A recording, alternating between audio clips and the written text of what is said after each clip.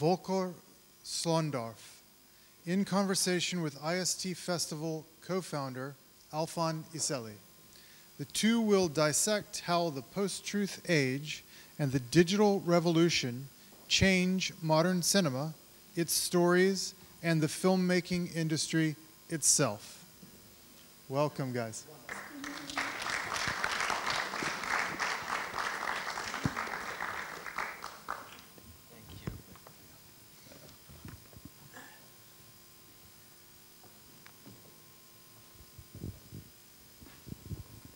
Good afternoon. I'm sorry to say I'm not that well prepared as previous speakers.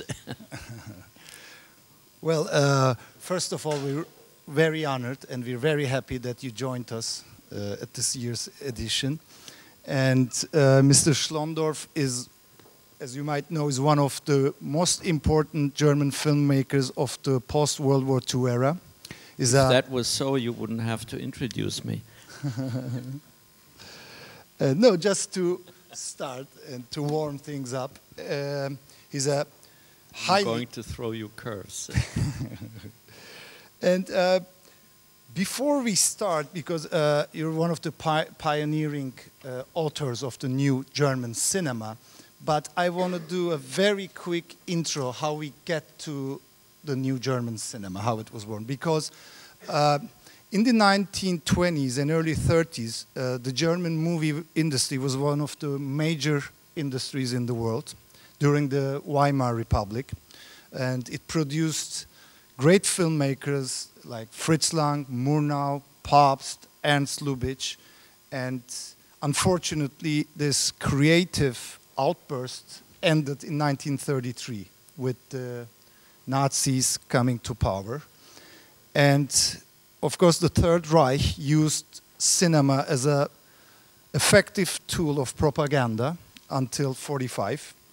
And after World War II, Germany was split into two, the DDR and the Bundesrepublik of Deutschland.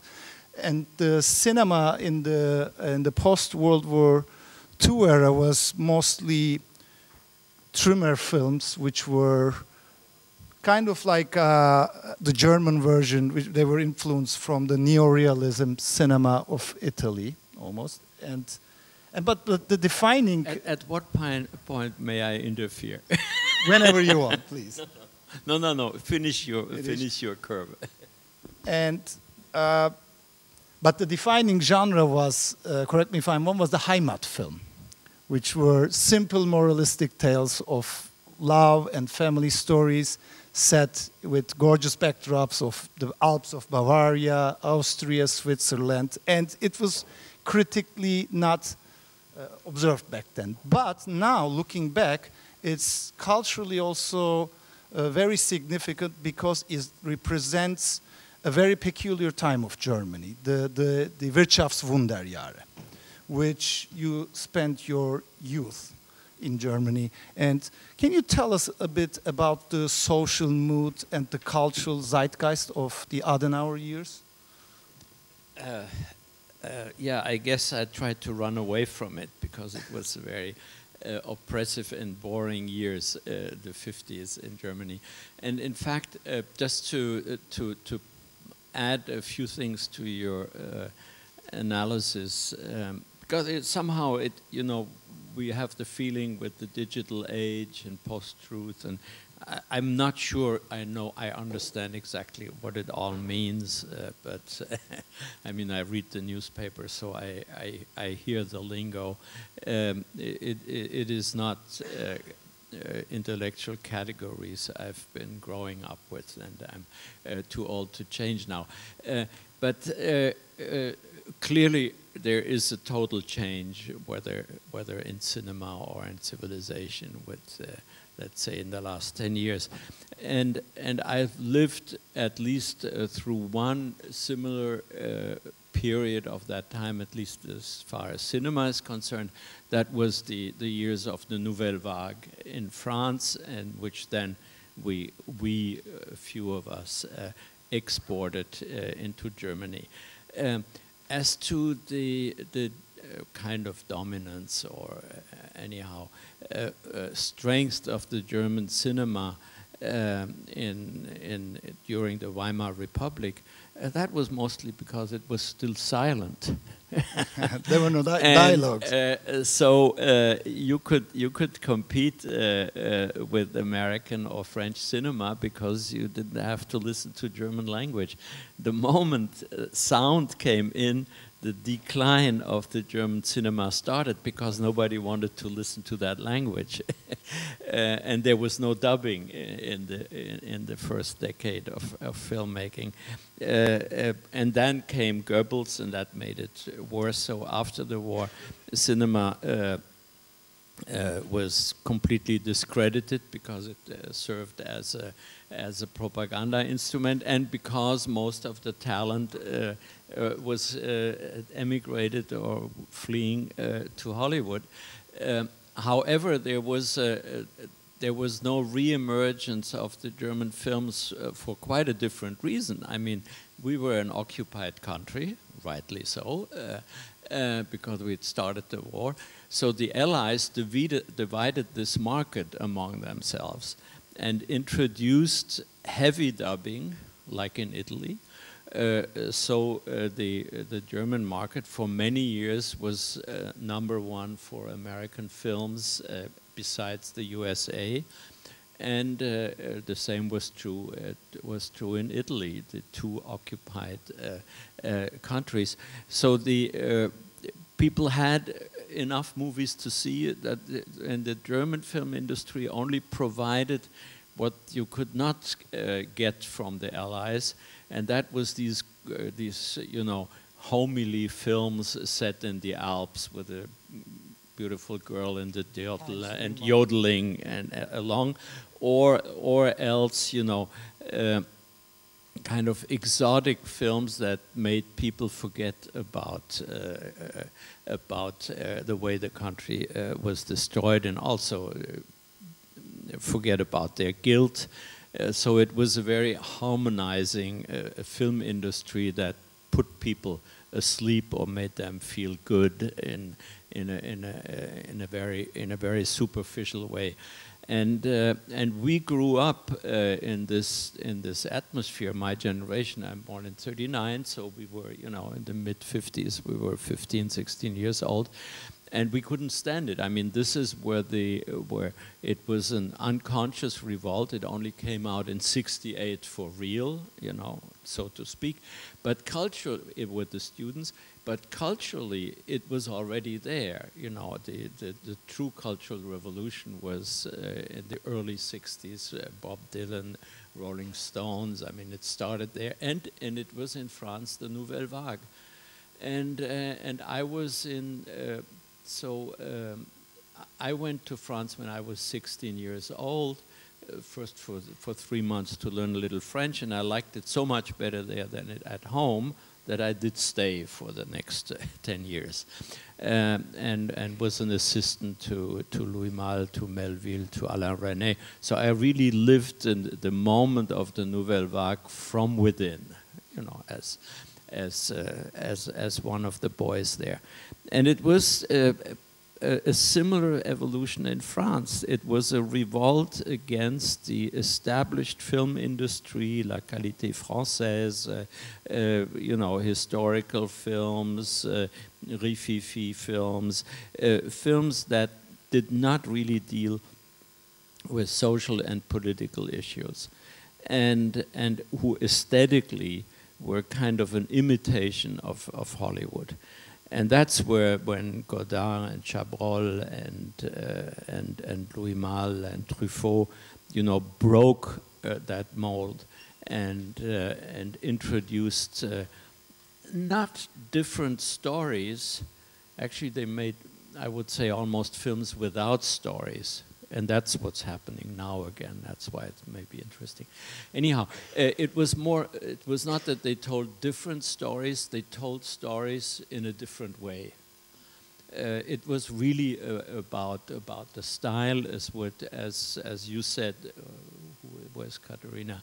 Anyhow, each technology introduces a new art, Especially form, cinema. and it was the moment where you could build all of a sudden a camera that was handheld, that didn't need to be on a tripod, it didn't have to have all this heavy equipment, and at the same time you could take live sound with a little Nagra, it was called, a little recording machine. So these two things, the portable camera and the live sound, made possible a film like Breathless. That is really the example of it, which is you shoot in the street, you shoot with actors, but you shoot with a different kind of actors, not with actors who come from the theater, but actors who come from the streets, so to speak. And these means conducted, of course, led to a completely different type of stories as well, where the screenplay all of a sudden was not so important anymore. At least it seemed that way in the beginning, because you could almost improvise, like Godard. He improvised dialogues on the set, or scribbled on paper, or gave it to them, or even put in a little hearing aid in the ears, and then whispered the dialogues as the actors went along. So it was a complete break from what had happened before. And so when I was about to make my first film, I was 25 and eager, of course, now to prove everybody I had to do everything before you were 30, because you don't try, the saying was don't trust anybody over 30. So we thought if we have, if we start at 25, we have 5 years to do honest work. After that, we would be creepy and shitty like everybody else too. So it was really incredible that all of the Nouvelle Vague filmmakers were about 25 when they made their first film, and they so I wanted to do mine. I was pretty much assimilated by then. And my friends told me, no, you don't make a French movie. You go to Germany and make a German film and show us how it is there. So this was practically the beginning of the so-called young German cinema or new German cinema. I came to Munich, and the first guy I met was Alexander Kluge, a little older than me. He rented me a room. And then I met another young guy, Werner Herzog, who was a couple of years younger than me, had just done his first short film. And I told him about the film I wanted to make, Young Turles. And he said immediately, you can only shoot it in one place on the world. I'm just coming from there. That's the way he is, you know. And that is the one and only place where you can make your movie. And actually, I went there in Austria and made the movie. So since that day, and it must have been in 1965, to this day, we are best friends. And then two or three others came with it who had never been to France, but who shared the same feeling, the same necessity that our life should be the subject of our films. Until then, what we had seen in German cinema was melodramas or detective stories that were set in Soho or in Hong Kong or wherever. German reality did not exist in German films, and this is what we wanted to introduce, our reality. And then a couple of years later, Fassbinder came, and Wim Wenders, yet another couple of years later, and so all of a sudden, without having a formulated really much of a program, all of a sudden it's one of these accidents in history, I'd say, where all of a sudden a group of people are like-minded and do the same thing. And it had been the same because I lived this twice, so to speak, once as an assistant in France, where in 1960 I was working on Zazie and the Metro with Louis Malle, the same year in the fall, last year in Marienbad. And so I lived it twice. I lived it once as an assistant. That was much more fun because then you don't have any responsibility and all the privileges. And the second time then with the German filmmaking. I'm sorry to mention or talk about these films. Probably none. You weren't even born then, and none of you has seen them. And it's history. Yeah. And how were those films initially received? Was they critically successful? Well, they were successful with the audience because that was our generation, and they recognized immediately this is our reality, this is us, you know. So it was at first it was like the Nouvelle Vague, you know, was extremely popular. Like from one day to the next, all of a sudden, it made other films look real old, and we were the generation who was. This was a real break, and then of course we say 60s. You see, this was 66. My first film came out at the Cannes Festival, and was acclaimed. Got also critical Fipressi Award, and so. But 2 years later was 68, so it was also. The student revolt. I mean, we were not students anymore, but we felt the same. I mean, we were one generation, and we became very quickly very politicized. It was inevitable to not to be. Well, we had been to do those films. We had to fight the establishment of the film industry. Yeah. And that led to political fight. We were looking for allies, you know, in the political groups. But anyhow, I'm 100% political, or used to be 100% political animal, which was due to growing up in France. It was the end of the Vietnam War, the beginning of the Algerian War. There were all these colonial wars, and they were not fought in the colonies. They were actually fought in Paris, where I was living. So when, you know, one morning you have 100 Algerian immigrants murdered by the police and flowing down the Seine River, you cannot help but getting politicized. And of course, it also spread to Germany with the RAF, the Rote Armee Fraktion, and but before we get there, we talked about a very particular film which I had the chance to see last week, was Bâle, and it was impossible to watch the film for a while, and it was a stylistically for 40 years. For 40 years, Can you tell us? It was Bertolt Brecht's first theater play. Not much of theater, a play, a crazy play. He wrote when he was 20, and about a vagabond poet, kind of like a Villon, François Villon, which he later reworked to make it more politically correct in the sense of the communist he had become. But the play itself was complete anarchy. And when I shot it in 68, 69, when looking for an actor, I first came to Rome to meet Danny Cohn-Bendit, who was in Rome with Godard. We had lunch not far from here to do a Godard picture, Vent d'Est, and I tried to talk him into playing this part in the film. But soon realized, being with him, that he was too intellectual for it. And I saw in Munich in a small theater, actually in the background of a brewery, in a back room of a brewery, Rainer Werner Fassbinder. And I went to see him, and I told him about it, and of course he was all excited immediately.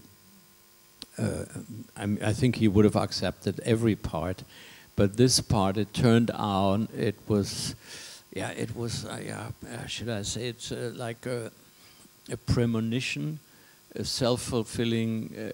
He was 22 or 23 then, and before start shooting, I mean, we took a little insurance, and as we always do when you make a film. So you have to go to a doctor to have a medical visit, and the doctor told him, you can't go on living like that. You know, you have a weak heart, you're 23 years old, your body is in very poor condition. You better watch it. And when he came out, he concluded the opposite. He has to work harder and faster because he may not live long. And which is very much the character of this anarchist he was playing. And so when you see the movie today, you have the feeling that you see the curb of his own life, you know, burning the candle by both ends.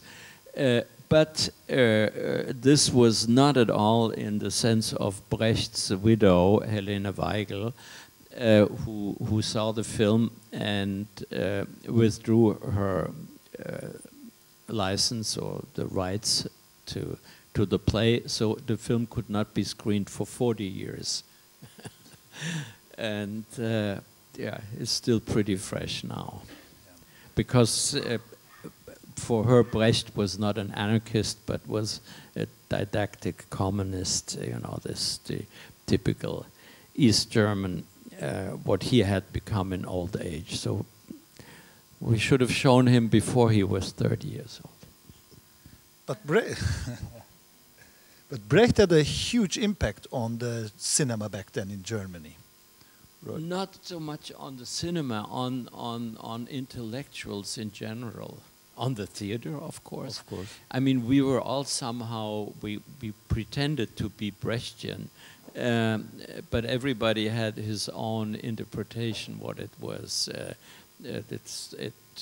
Especially with the acting style. His acting style was, so to speak, the opposite of the American, of the Stanislavski, of the actor studio style. He insisted that you see that the actor is actually acting. You're not supposed to as if you had with a hidden camera recorded life itself, but it was important to see this is a representation and this is an actor who is actually acting. So it's an interesting idea. It doesn't work in practice, not in movies anyhow. We're simply, it seems stiff. You can do it. We tried to find other ways. At the beginning I did it, and still when I see some of my first films, I find this acting which is presented as acting is somewhat stiff and lifeless. And and Brecht wanted it to be enlightening for the audience. The same as the stories should be exemplary in the sense that the people on screen in the stories did the wrong thing so that the audience would understand what the right thing is. So it's almost, it was very, post-truth. very didactic. It's almost post-truth. Brecht's ideas. I think I'm not sure about that, but maybe, because I don't know what post-truth is. You see, I'm stuck in. I still believe in truth. Yeah.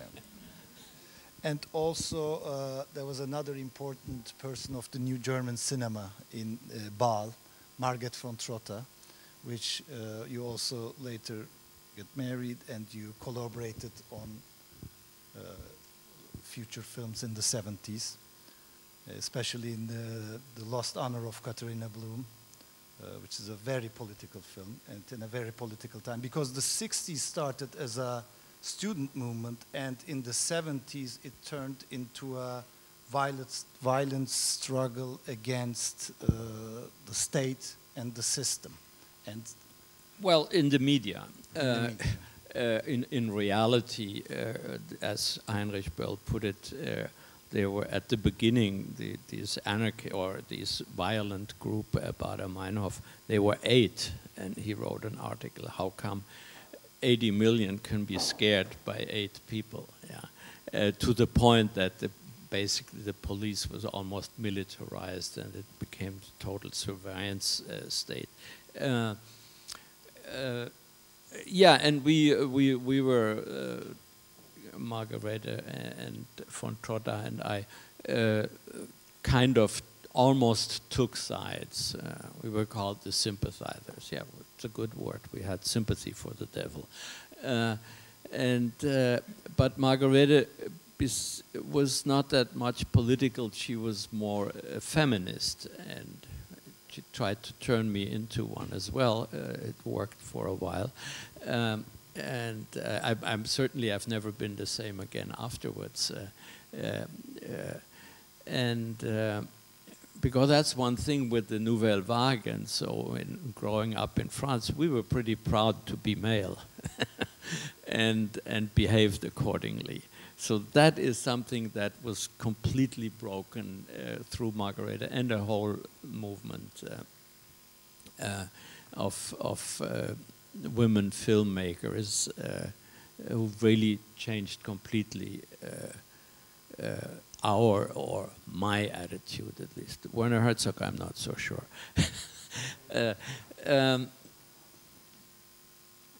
Yeah. What was I was listening to some of the panels and very enlightening about the post-truth and what is the difference. And my feeling is that at least in filmmaking, the difference is that the old cinema believed in telling stories. And by the way, in that sense, I'm still old cinema. Because I grew up in literally 3 years in the Cinematheque in Paris, and all these silent movies you're talking about, those were my role models. Which is pretty much when I did The Death of a Salesman with Dustin Hoffman and Arthur Miller were the 2 producers. It was called DM Production. No, Hoffman Miller, HM Production. The play starts with this salesman coming on stage, schlepping 2 suitcases, putting them down, and his wife wakes up upstairs. It's in the middle of the night. He was not supposed to come home, and his wife calls from upstairs, "Willie, what happened?" And Arthur Miller always said, this is the perfect beginning of a play or of a movie. What happened? And now we're going to be told a story. And that basically, I think something happened, and that's what we're telling. This was always the filmmaking until let's say the TV series now, the streaming series started, where all of a sudden you did not have this curb anymore, you know, an exposition and a climax and a conflict and growing and subplots and finally resuming in an ending. The only one who already in the time of the Nouvelle Vague in Paris questioned that was Jean-Luc Godard, when he said, of course every movie has to have a beginning, a middle and an end, but not necessarily in that order. I think you could say that from TV series now.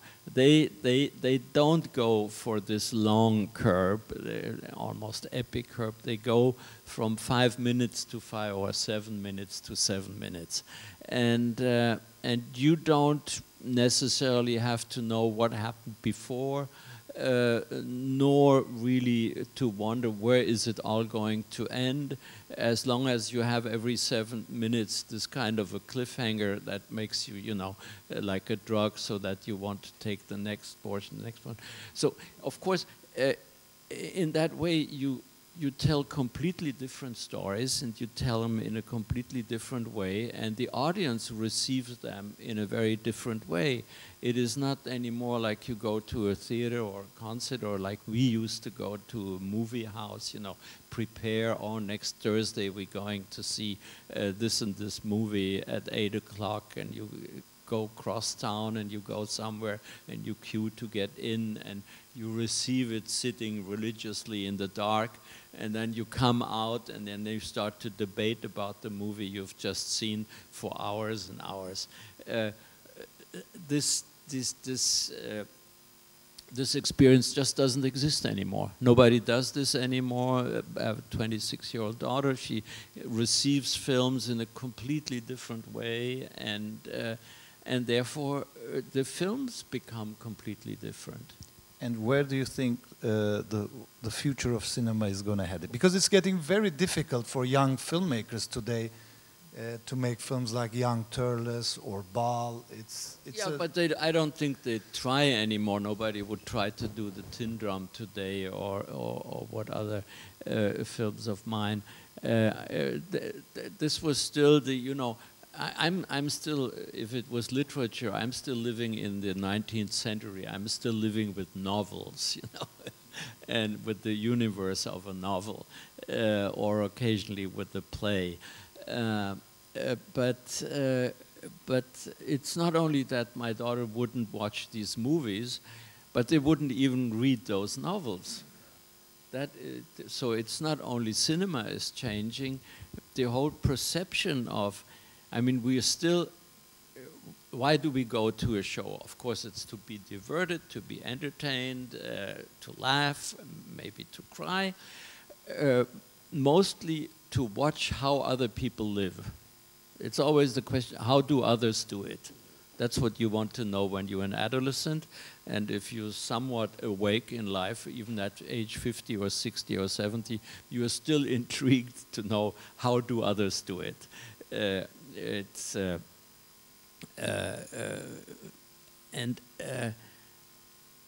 So you can get this information, how others do it, even if it's not a story that's being told, even if it's not a 90 minutes movie, they grab it in a different way. I'm sure my daughter has as many experiences as I had at her age, from art, from culture, but in a completely different way.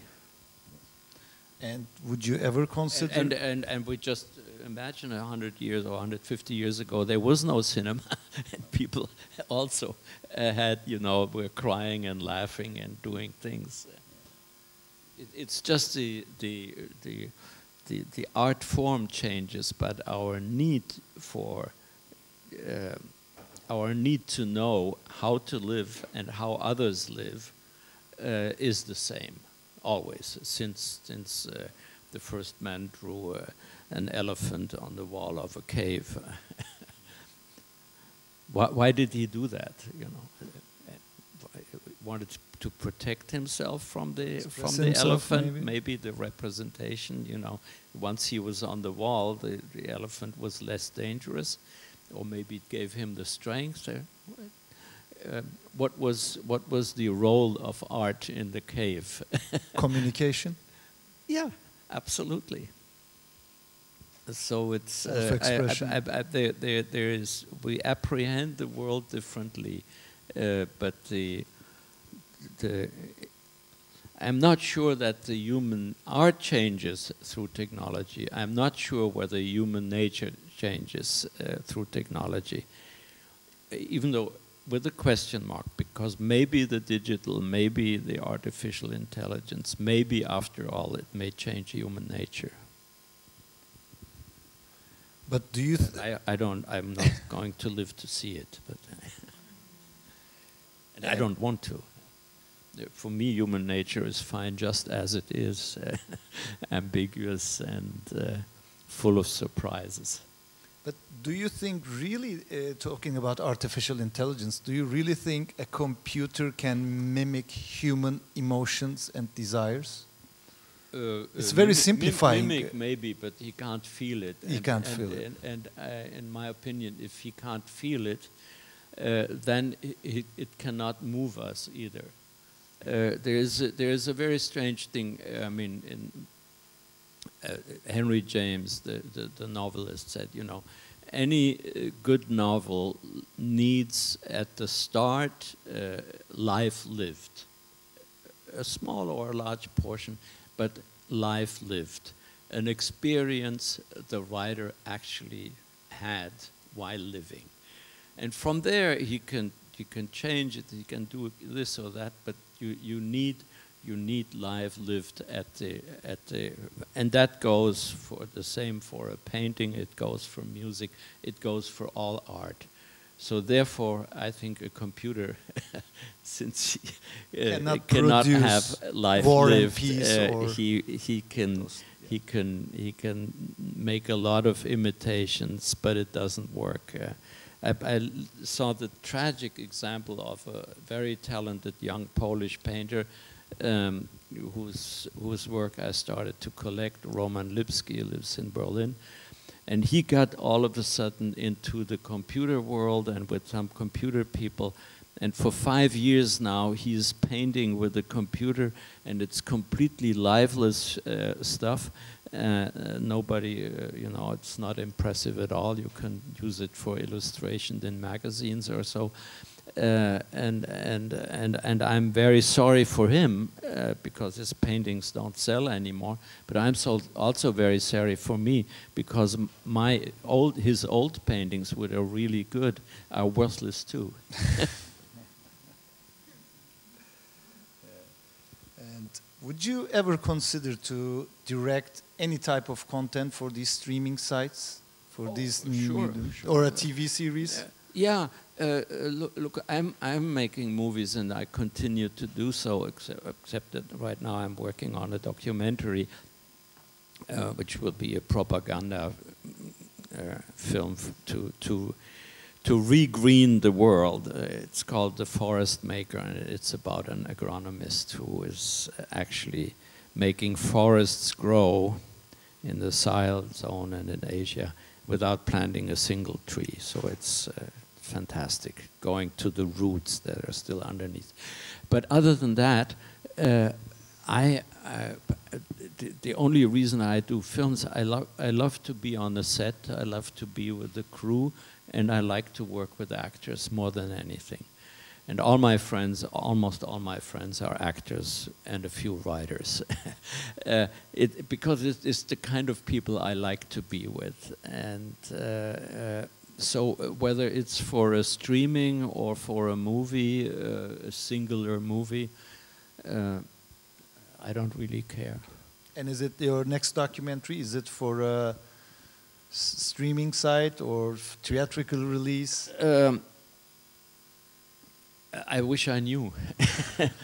No, I was just 4 weeks in Africa with this agronomist, Tony Rinaldo, who received an Alternative Nobel Award in Stockholm in December. That's how I became aware of him. And I followed him to Ghana, Mali, and Niger and shot for 4 weeks with him. And then I put it together, and then I went in a trailer. And I'm coming to your question.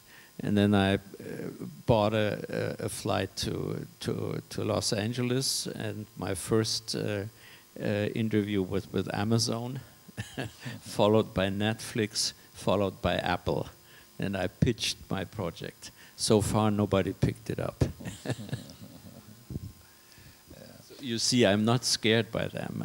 I want to seduce them. I want to talk them into producing. Well, you can even... They don't, it's simply, no, they are all fascinated, but you see that this is interesting. And by the subject and the best pitch they ever had, blah, blah, blah. But documentaries are quite popular, but not popular enough to subscribe a streaming service. that is only through the fiction series. And that's why we put money only into fiction series. And since we have, kind of a monopoly, a very strong position, every filmmaker who has a documentary comes to us anyhow, so we don't have to finance those films. We just take them into distribution, in between the fiction series. Maybe we are running out of time, but maybe a few questions from the audience. Please.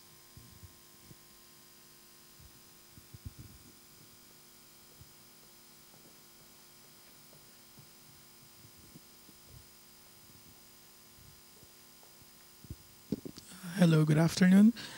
In response to the statement about young filmmakers, the films that young filmmakers are making right now, I think I would like to tell that we are limiting our lens in how we are observing the works of young filmmakers right now. Because if we are going to discover or go to regional territories in Indonesia, in the Philippines, in Brazil, in South America, I think the movement that is actually rising right now are from these regions. And I think as a young filmmaker, the thing that is lacking right now to young filmmakers is the trust and loss of creativity, imagination, and trust to the vision of to fellow filmmakers. My question is that where do you think this loss of imagination, this of creativity, is coming from at this particular time?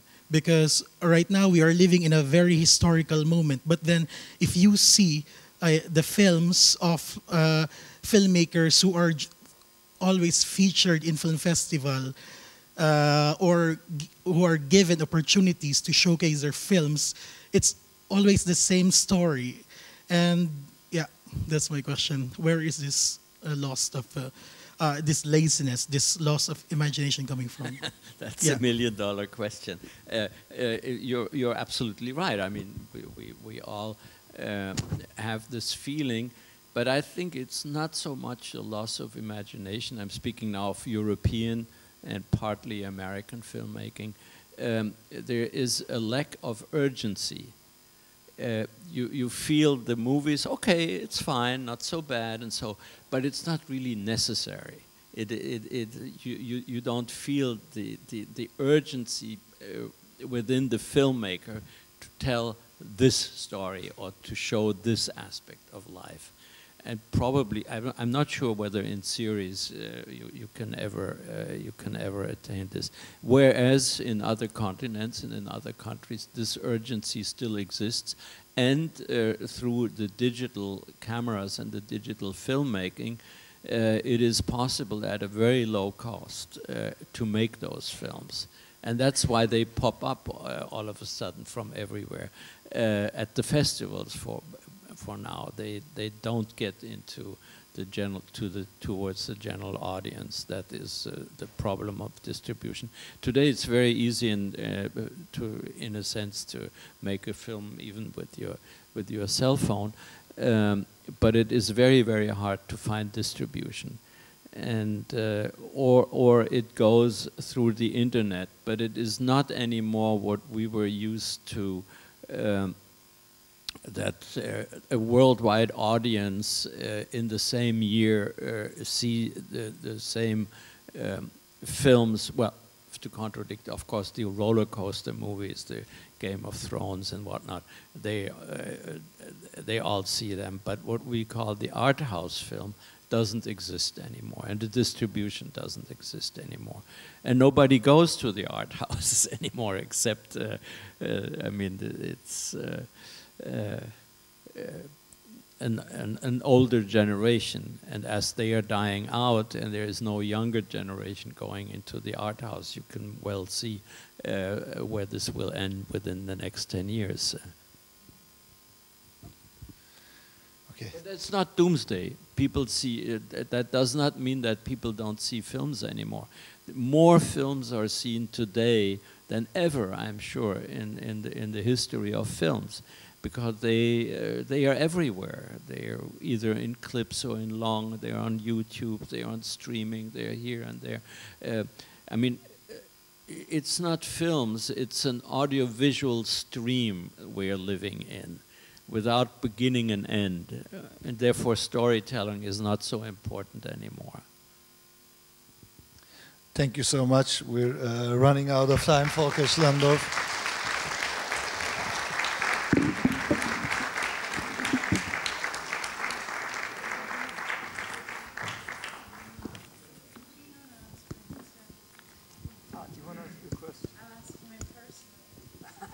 I wanted to know how you put the soundtrack together on the Tin Drum, because I have it on vinyl and I love this record.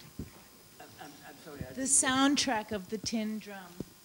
The soundtrack of Soundtrack. Oh, the soundtrack. On vinyl. This accordion music. Oh yes, Where did you find that? no, it's not an accordion. It's nobody can say what it is. Actually, it's called a fujara. It's a shepherd's instrument from the Balkans, a bit like the Alpenhorn or so. You know, like a kind of a wooden instrument, like a very large flute, or how do you say? And it does this. It's not even like music. It's something very strange. And Maurice Jarre, the composer, had heard it in London in some ethnic concert and found the people to do it. Amazing piece of sound. Thank you. Thanks a lot.